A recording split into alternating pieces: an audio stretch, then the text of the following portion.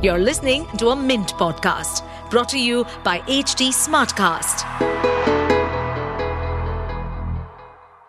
Hello dear listeners. Today's Mint Primer is written by N. Madhavan. While the result of the state assembly elections in Madhya Pradesh, Rajasthan and Chhattisgarh has surprised many, it will calm the markets.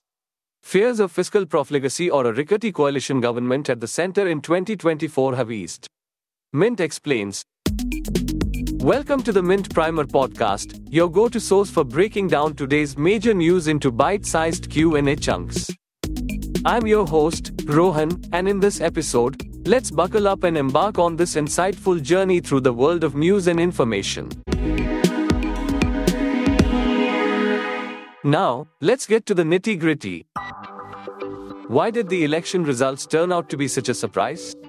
Well, not many folks saw the Bharatiya Janata Party coming out on top in Madhya Pradesh and Chhattisgarh. Pre-poll surveys hinted at a close battle in Rajasthan, but guess what?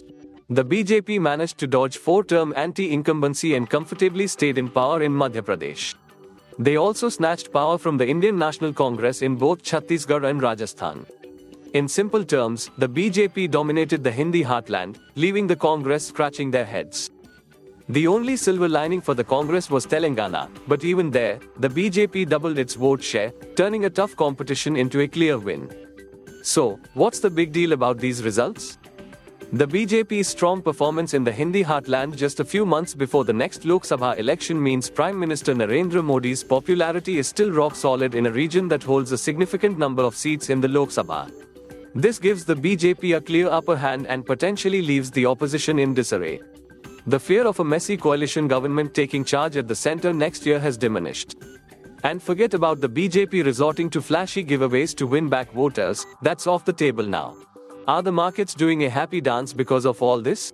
Absolutely. Stock markets despise political chaos, and the BJP's strong showing has boosted the likelihood of them comfortably taking power at the center next year.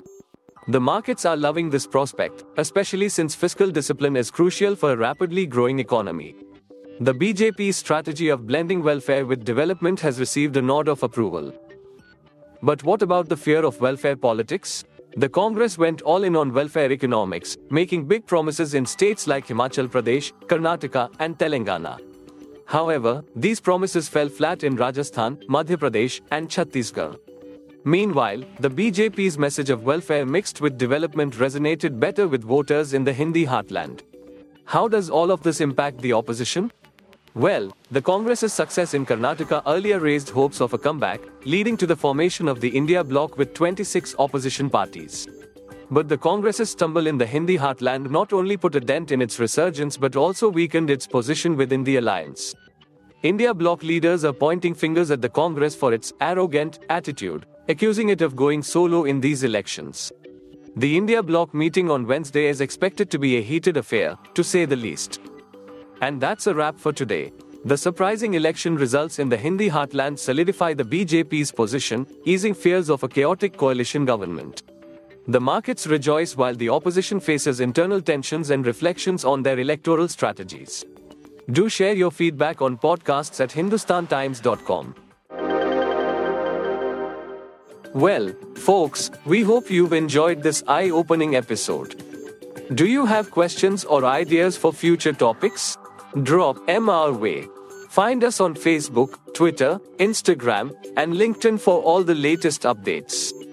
And hey, if you crave more info, hop over to our website at www.htsmartcast.com. To stay updated on this podcast, follow us at HT Smartcast on all the major social media platforms. To listen to more such podcasts, log on to www.htsmartcast.com.